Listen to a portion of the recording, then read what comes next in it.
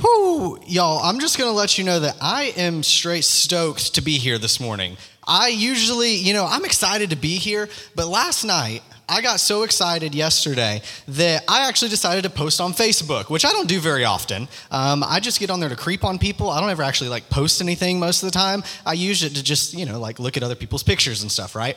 Well, I was so excited as I was preparing the sermon for this week, and the stuff that God was giving me, he was just opening up, and I was like, dude, yes. I was like, yes, that's awesome. So I got so fired up, and I wanted everybody to know that this service right here, this message that God has given me is coming straight from him. It's nothing I'm doing, but I am so excited about it.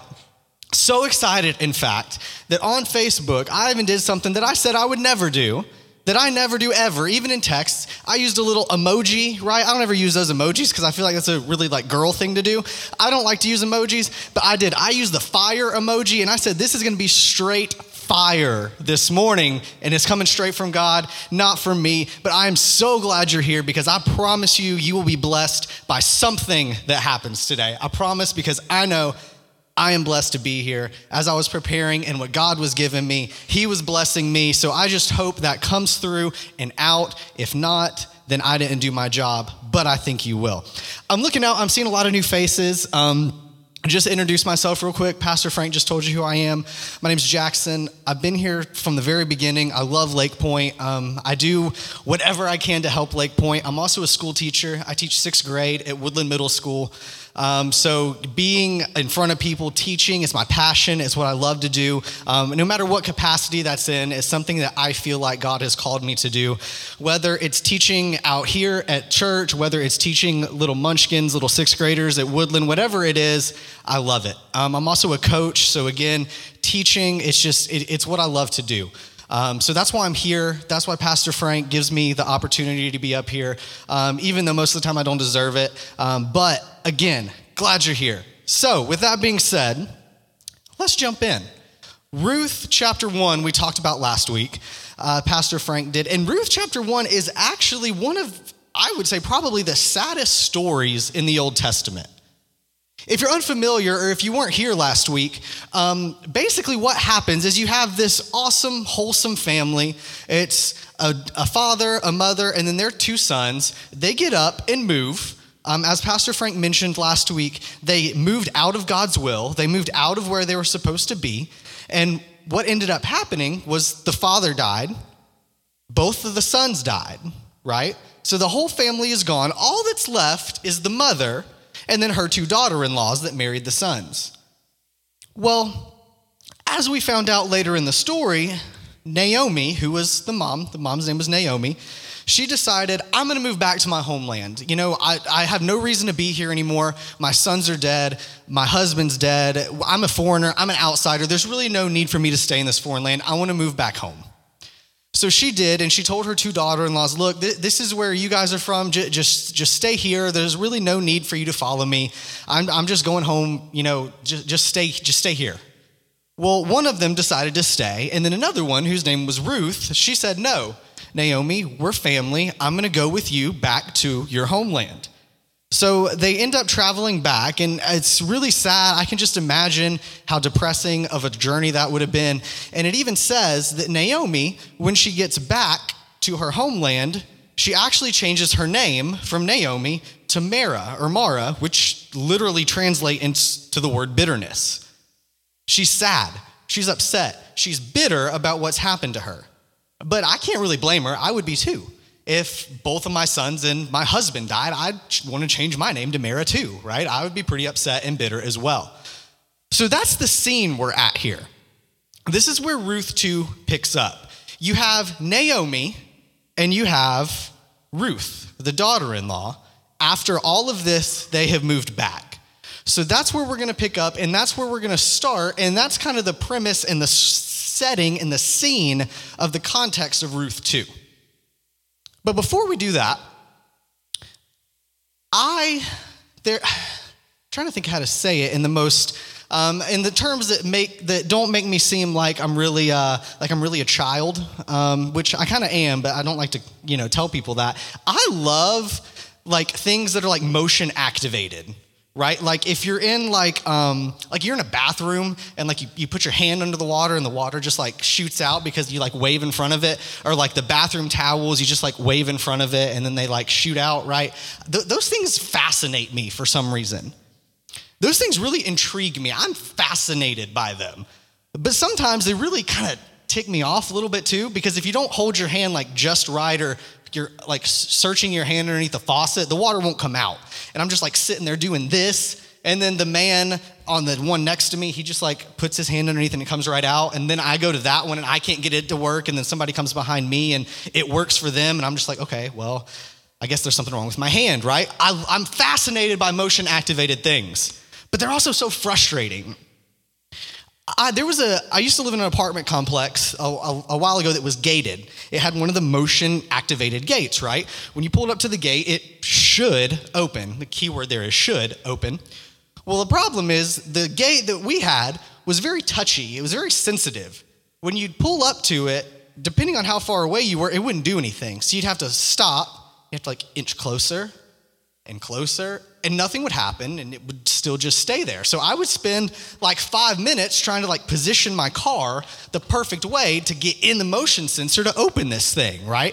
You had to get up to it, and you had to get at a certain angle to where it caught your car or the front bumper or whatever, and it was so obnoxious. I spent forever trying to get that gate open. To this day, I still don't know the perfect position to open that gate, and I lived there for a year, okay? So I feel like, and I can't help but feel like, that analogy might be a lot of us in this room, right? And here's what I mean by that. What I mean by that is a lot of us stop short or come so close to the edge of a door being opened for us. I feel that a lot of us are so close to a motion-activated door that God wants to open for us, but we don't take the time to figure out and position ourselves exactly where we need to be to get that door to open. I feel like a lot of us feel like these doors are closed, but actually they're just camouflaged as a motion-activated door that's just waiting for us to make a move. And I feel like that's a lot of us in here. But we don't take the time to sort of kind of wonder and figure out, okay, where do I need to be to get this door to open? Where do I need to be to figure out what's on the other side of that gate or on the other side of that door? We're going to talk about Ruth today, who took the time to figure out how to get that door to open, how to get that door of opportunity to open and move on to the other side. Because see, there were motion-activated doors in her life that she thought were closed, but once she started moving, she realized, oh my gosh, it's opening. All she had to do was make a move first. And that's a lot of us. We have to make a move first, but we don't because we don't see what's on the other side. We don't see that it's opening. So if you would, turn with me to Ruth chapter 2, because that's where we're going to be starting here. We're going to start in Ruth 2, and we're going to read just the first 2 verses. So remember where we're at. Remember the context we're at. Naomi and Ruth are back in their homeland. Now Naomi had a relative on her husband's side, a man of standing from the clan of Elimelech, whose name was Boaz. So Naomi had a relative whose name was Boaz. So they're in the family. I like in verse 1, it says a man of standing. If you read other translations, it says a worthy man. And we'll talk about that in a minute, so hang on to that for me. Ruth 2, verse 2, and Ruth the Moabite said to Naomi, "Let me go to the fields and pick up the leftover grain behind anyone in whose eyes I may find favor." Naomi said to her, "Go ahead, my daughter." Now, something is very important here that we need to realize from the very start of this story. Ruth decides to get up and go to work. Ruth makes the conscious decision, the conscious effort to get up and go to work. And I feel like that's missed if you just kind of read over it. See, she had every reason not to get up. She had every reason to stay in her bed and feel sorry for herself. She was in a foreign land. She was an immigrant. Her husband had died. She was living with a crazy mother-in-law who changed her name to Bitterness, right? She had every single reason in the world to just chill and not do anything. But she didn't. She made the decision to wake up, and get out and do something. If you just read over that, you miss it. But it's important, and the reason why it's important is because most of us don't do that. Most of us don't make that conscious effort to get up and do something with our life. Most of us don't make that decision to stand up, get up, and move. Why do we do that? Why do we stay down? Why do we stay where we're at and not move? And I think the reason is because a lot of us sleepwalk through our lives. A lot of us sleepwalk through our lives and just go about what we're doing without ever trying to worry about, other stuff that's going on or other things we might be able to do. It reminds me of, my wife just forced me to see this movie, Christopher Robin, right? It was actually a really good movie, though. I'm glad she forced me to see it because it was really good. And Eeyore, from all the characters, Eeyore is my favorite character because that's his attitude towards life. He gets dropped on the floor. He's like, oh, right where I belong, right? Like, that's his personality. That's a lot of us. We laugh, but we can all relate to that. He's my favorite character because I relate to that. He's my favorite character because I act like that on a daily basis. We sleepwalk through our lives and say, well, this is what I deserve. I guess I'll just make the most of it. Oh, this is what I deserve. I'm down here on the floor. I've gotten thrown in the trash. I guess that's just what I deserve. I guess I'll accept it and move on. We don't get up. We don't wake up and take charge and say, no, that's not what's going to happen. We don't get up out of that. Because Ruth had every reason to feel that way. She had every reason to feel like she didn't want to get up, but she did. She wanted to make herself uncomfortable and go work. Now you may be sitting here and you're saying, but Jackson, you don't know what I've been through. You don't know what's happened to me. You don't know my financial situation. You don't know my relationships. You don't know my family history. You know what? You're right. I don't know. But I would venture to guess if Ruth was standing here today, she would tell you, I was you. I had every reason not to move, but I did. I had every reason in the book. I had every excuse in the book to not get up, but I did. See, here's the deal. You can make excuses or you can get better, but you can't do both. You can sit here and feel sorry for yourself and make excuses about your life, or you can get up and get better, but they don't work together. You can't do both. Ruth knew that, hey, I'm going to continue to do the same thing over and over and over unless I decide to get up and do something with my life. Because here's the deal. God won't move unless you move too. You have to start the movement for God to meet you halfway, right? And you're saying, no, it's not like that. Blessings from God are like Amazon. You just order it, they deliver it to your house with a drone and drop it on your doorstep. You don't even have to leave. It's not like that. It's not like that. You have to get up. You have to meet them. You have to meet God halfway. You have to get up and start and initiate that process. Or else you'll sit there feeling sorry for yourself. There comes a time when you have to get up out of your misery, out of your sadness, and make a move. Now, I promise I'm not trying to offend anyone here today. I'm not trying to step on anybody's toes. But look, if you're feeling that way, you need to hear this. I know, I was there. I know, I promise. When my father passed away, he passed away when I was younger, but I carried that bitterness with me for years. Because I spent time feeling sorry for myself that I didn't grow up with, my father died and I felt sorry for myself. But you know what? When I decided to wake up, get up, and move, I decided, you know what? Yeah, I may not have, but I have God. I have a stepdad. I have friends. I have godly men in my life who can teach me the ways that I'm supposed to go. But it wasn't until I got up and decided to move that I felt that way. Until you can get up and realize that God has something awesome in store for you, there's blessings and opportunities right on the other side of that door. You just gotta move. You just gotta move. And Ruth knew that. Ruth knew, I can't stay here.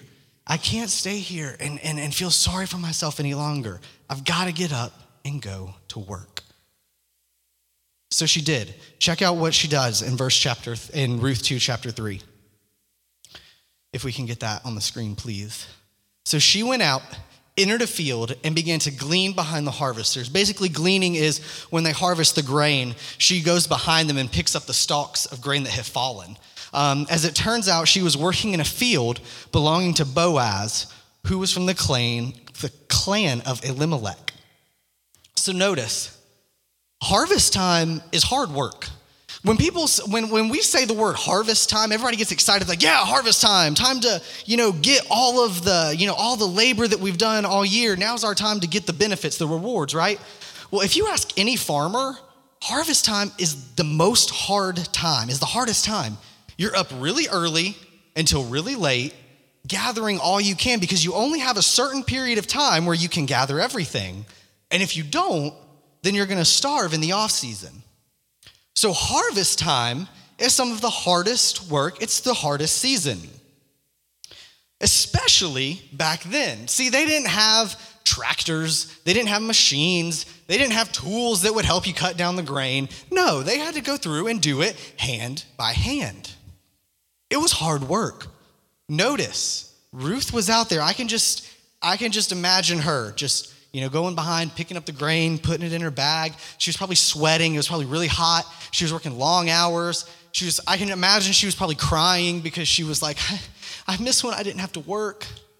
I miss the days when my husband was alive, so I didn't have to be out here sweating. I miss that. She was out there to work. She wasn't out there with her cell phone taking selfies like, hey, look at me working. Hey, check me out. Check out my grain, right? She wasn't doing that. She was out there actually working.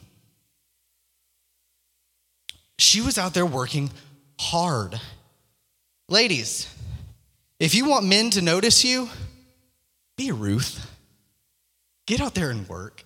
Don't take selfies of yourself pretending you're doing stuff. Don't try to get attention that way. It's not going to work. You're not going to attract the right kind of men that way.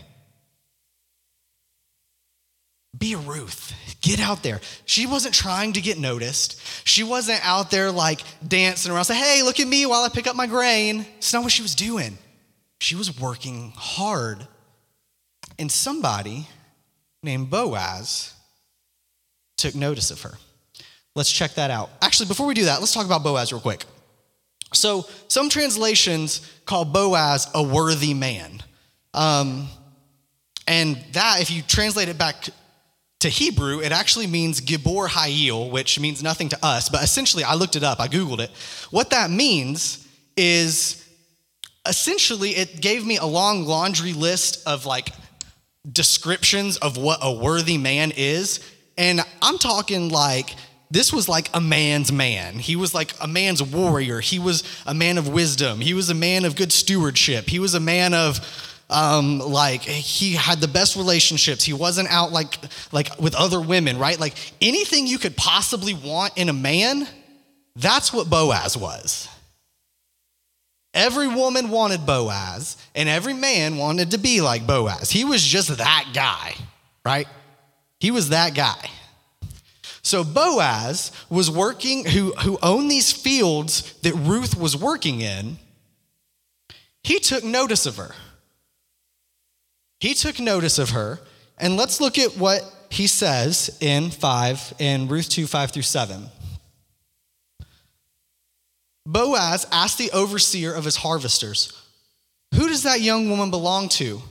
The overseer replied, she is the Moabite who came back from Moab with Naomi. She said, please let me glean and gather among the sheaves behind the harvesters? She came into the field and has remained here from morning till now, except for a short rest in the shelter. So notice what Boaz does.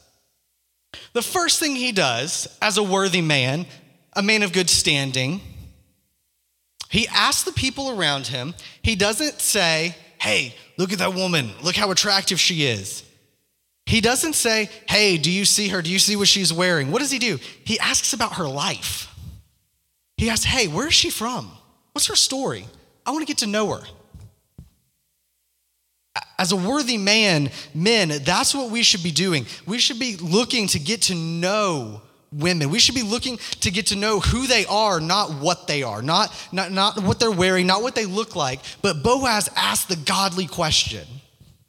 Hey, who are you? Who is she? Where's she from? What's she like? He was being the godly example. The worthy man, right? What we should all be.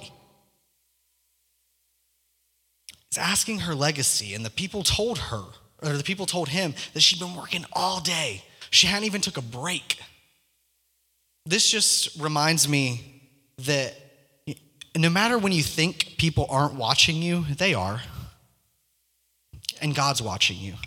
Ruth could have been there working, and she could have been, not doing her best. She could have not been working her hardest. She could have been like lazily picking up the grain. She could have been like just chilling, not doing anything.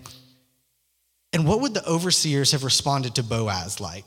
They'd been like, oh, she has an awful work ethic. She's been out here like pretending to pick up grain. She's not really working hard, right? People are watching. People are always watching you, even when you don't think they are. Your boss, your significant other, your friends, people who you don't even know are watching you always to see how you are, to see how you react, to see what you're like. They're looking to you as an example. You can either be a good example or you can be a bad example. Because when people look at you and you claim to be a Christian, they're going to say, oh, that's what a Christian is like.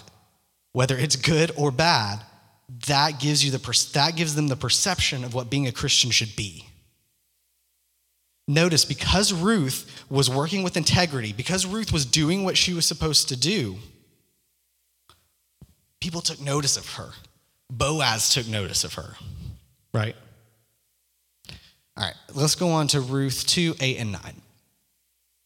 Let's see Boaz's response to Ruth. So after the men told Boaz what Ruth was like, Boaz approaches Ruth.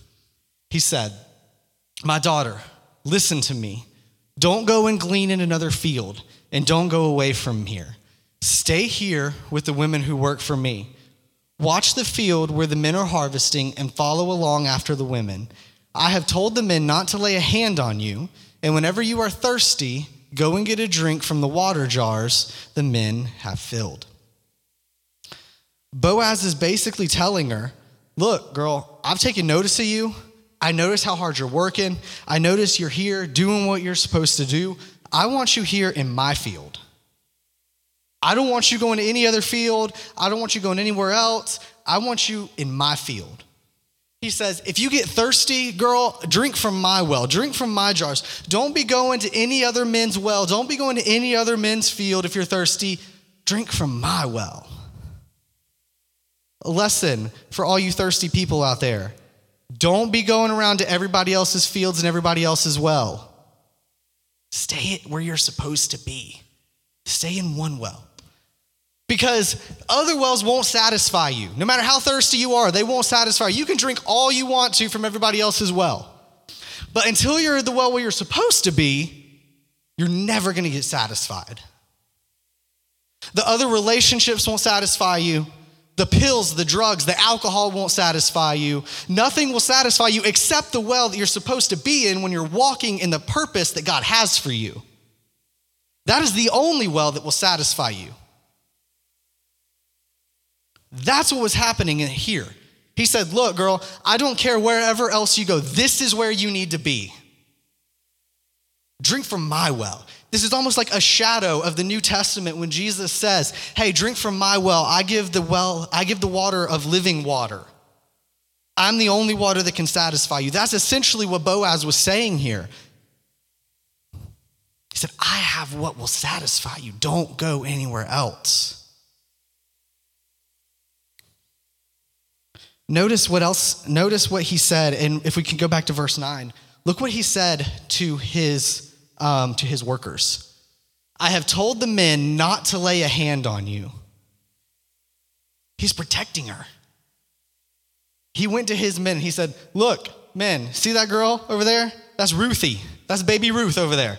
You don't lay a hand on baby Ruth. That's my girl. You lay a hand on her, you know how rich I am. I got fields all across this land, and no one will find your body, right?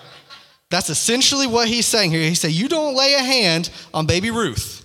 That's my girl. That's my girl. Why would Boaz do that? Why would he go to such lengths to protect a foreigner, an immigrant, somebody he didn't even know? Why would he do that? Ruth had the same response. Check out verse 10. Ruth 2, verse 10. At this, she, meaning Ruth, bowed down with her face to the ground. She asked him, why have I found such favor in your eyes that you would notice me? I'm a foreigner. She said, Boaz, why? And I think it's because, in case you've forgotten, and this is so awesome. I love this. I love this. Boaz knew what it was like to be a foreigner. Boaz knew what it was like to be an outsider. Boaz knew what it was like to have a hard past. Do you remember who Boaz's mom is? Rahab. The prostitute, remember her that we talked about a few weeks ago? The outsider. The person who had to come in, who God saved because she helped the Israelites. Boaz's mom was an outsider. Boaz's mom was an immigrant. Boaz grew up knowing what it was like to feel like ostracized and excommunicated. He had a soft spot in his heart for immigrants. He had a soft spot in his heart for Ruth because he knew what it was like. He heard the stories growing up of his mom, Rahab, and the kind of junk she went through and how she had to work to become a part of the Israelite nation. He knew. Here's what he said. Check out the next set of verses. Boaz replied, listen, here's why. I've been told all about what you have done for your mother-in-law since the death of your husband. How you left your father and mother and your homeland and came to live with a people you did not know before. May the Lord repay you for what you have done. May you be richly rewarded by the Lord, the God of Israel, under whose wings you have come to take refuge. Boaz is saying, look, girl, I know you got baggage. I know what happened to you. I know the kind of relationships you've had. I'm not worried about that because I can see how hard you're working for your mother-in-law. I can see how good of a worker you are. I can see God moving behind the scenes of your life. I can see it. And all I want to do is help. I want to help you do what I can to help you find favor in the eyes of God. That's being a godly man right there, right? Doing it with no strings attached. No strings attached. Ladies, again, that's the kind of man you want to find. Somebody who's not doing it for themselves. Boaz is like, look, girl, I'm not trying to get with you. I'm not trying to do any of that. I'm here to help you. I know what you've done. I know how hard your past has been. And all I want to do is help you. And notice Ruth, the question she asked, why would you help me? I have baggage. I'm a foreigner. What are you getting out of this? She asked the godly question, right? Ladies, ask men. Why? What are you getting out of this relationship, right? Can you imagine her heart was probably a little jaded from her husband's death, right? Can you imagine that? She was probably wondering like, man, why would somebody like you notice somebody like me? Ruth and Boaz are a perfect example of what godly relationships should be. But here's the deal. It never would have happened if they both weren't doing God's plan separately. Because see, Ruth got up and said, I'm going to go work to take care of my mother-in-law. I'm going to get up out of my misery and do what I'm supposed to do and follow God's plan. Boaz had no idea about Ruth or anything. He was just following God's plan for his life, and all of a sudden, they meet. It's like Pastor Frank has mentioned before, the triangle effect, right? You've got one on this side, one on this side, and as they go up, they meet at the top, which is God, right? If you're following the trajectory of the path that God has for you, I promise you there will be somebody that God will place in your life that is doing the same on the other side to complete that triangle. Ruth would have never met Boaz if she had stayed in her bed. Ruth would have never met Boaz if she wouldn't have gotten out of her misery and gotten up. But she did. They were both doing exactly what God had planned for them, and look what happened. Let's move on to Ruth 2:15 through 17. As she got up to glean, Boaz gave orders to his men. Let her gather among the sheaves and don't reprimand her. Even pull out some stalks for her from the bundles and leave them for her to pick up and don't rebuke her. So Ruth gleaned in the evening, then she threshed the barley she had gathered, and it amounted to about an ephah. An ephah, I don't know the exact measurement, but it's a lot. It's a ton. Check out what Boaz did. Boaz told his men, we're going to make this easy for old baby Ruth. Here's what we're going to do. You're going to take these stalks that fall, and you're going to go ahead and bundle them up and lay them on the ground, so all she has to do is pick up the bundles. So she doesn't have to go through and pick up random pieces. Go ahead and bundle them up for her. Go ahead and put all of it together so she doesn't have to work as hard as she has been, because I know what she's been through. She found favor in the eyes of Boaz. She found favor in his eyes. And it never would have happened if she wouldn't have gotten out of bed, if she wouldn't have gotten up and decided to do something. Because here's the deal, guys, as we close here, here's the deal.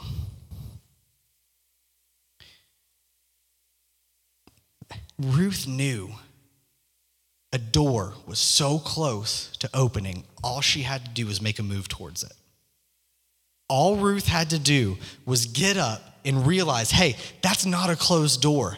It's a motion-activated door, but it won't open until I get close enough. It won't open until I position myself in the right way for God to give me that blessing and favor. Ruth would have never have been able to gather all of this grain to be able to bring back to her mother-in-law if she had not gotten up. Because in the rest of the passage, she brings the grain home, and Naomi is like, girl, where have you been? You've been gone all day. Let's girl talk. Tell me, what's going on? Who did you meet? What happened? And Ruth goes, you'll never believe it. I met a guy named Boaz. And Naomi's like, oh, Boaz, he's a worthy man. He's a relative. You need to stay close to him, girl. You need to just go back to his fields every day. And Ruth goes, girl, Naomi, I'm way ahead of you, girlfriend. I know. He already told me that I need to come back to his fields and drink from his well every day. And I can't help but think, guys, girls, people in this room are so close to that opportunity. They are so close to finding that favor. They are so close to whether it's finding your Boaz or maybe becoming like Boaz or maybe finding favor in God's eyes. You're so close. But the door is motion activated. That gate will only open when you step towards it to show God, hey, I'm moving in the direction you want me to go in. Because until you move, God won't move. If you go look back at all of the miracles in the Old Testament or go to Hebrews in the Faith Hall of Fame that we talked about where all of these awesome things have been done, there is nothing, there is nowhere in there is no story that happens where God just blesses people without them doing something first. Nowhere. When God parted the Red Sea, Moses had to walk up. He had to do something first. He had to step to it for it to open. We have to step to that motion-activated door. We have to step to that motion-activated gate to get it to open, to see the opportunity that God has for us. But until we do that, we're just gonna lay in our bed and wallow in our misery and sadness and bitterness, change our name to Mara and say, God, why? There's a time for that.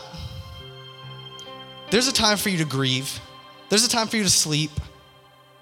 Sure, there's a time for you to weep, even cry. But then there's a time for you to wake up. There's a time for you to get up. There's a time for you to get up, get out, and get moving. And until you do that, you're gonna continuously be in the same place you have been for days, weeks, months, years. So if there's one thing I can encourage you today by looking at the life of Ruth, take her example, get up and get out. Wake up. Stop sleepwalking through your life and take charge. Stop sleepwalking, stop being an Eeyore through your life and saying, oh no, here it is. Stop doing that. You're better than that. God wants better for you than that. God did not create you to just survive. He created you to thrive. But that's not gonna happen until you get up. Ruth had every reason not to. And I know some people in this room, you have every reason, you have every excuse not to get up. And I know that. And I realize that. Trust me, I do. I know it's hard. I am not saying it's easy. I've been there. But you gotta get up. You gotta do something. Please. Take an example from Ruth. Because not only did she find favor with Boaz, the rest of this in Ruth 3 and 4, God has so much more in store for her than just that. This is just the tip of the iceberg. That motion-activated door has just barely opened a little bit. She hasn't even walked through it yet. That's how much God was gonna bless her. That's how much was on the other side. But until you get to that point where you position yourself just right for that gate to open, you're not gonna get there.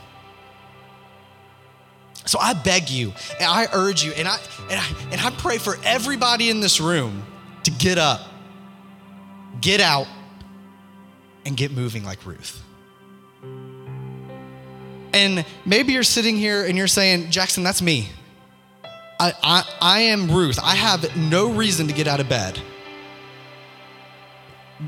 I feel like I'm laying on the floor, like I'm Eeyore. I feel like I've accepted where I'm supposed to be. You're wrong, my friend. God has so much more in store for you than that. And if you're saying, well, I don't know who God is. That's why I feel that way. I don't know who Jesus is. I don't know what that's like to feel like I have something inside me that will lift me up, that will give me a reason to get out of bed. I don't feel that. I don't have that. Then you came to the right place. Because God is all over this room this morning. I promise you, I can feel it. He is all in this room right now. So if you're sitting there and that's you, what we're gonna do in a second is we're gonna pray, and I'm gonna tell you exactly how to get that reason to wake up. And if for some reason you have that reason to get up already, you know Jesus, you found God, you're saved, but maybe you've just forgotten. Maybe you've just forgotten the reason as to why you're here, you're living. Maybe you've accepted your place in just surviving for too long. And if that's you, I encourage you during this time when we pray to seek God. Ask him, God, what do you want me to do with my life? Because I am tired of sleeping. I am tired of sleepwalking through my life. I want to get up, get out, and get moving towards the blessings and favor you have for me like Ruth.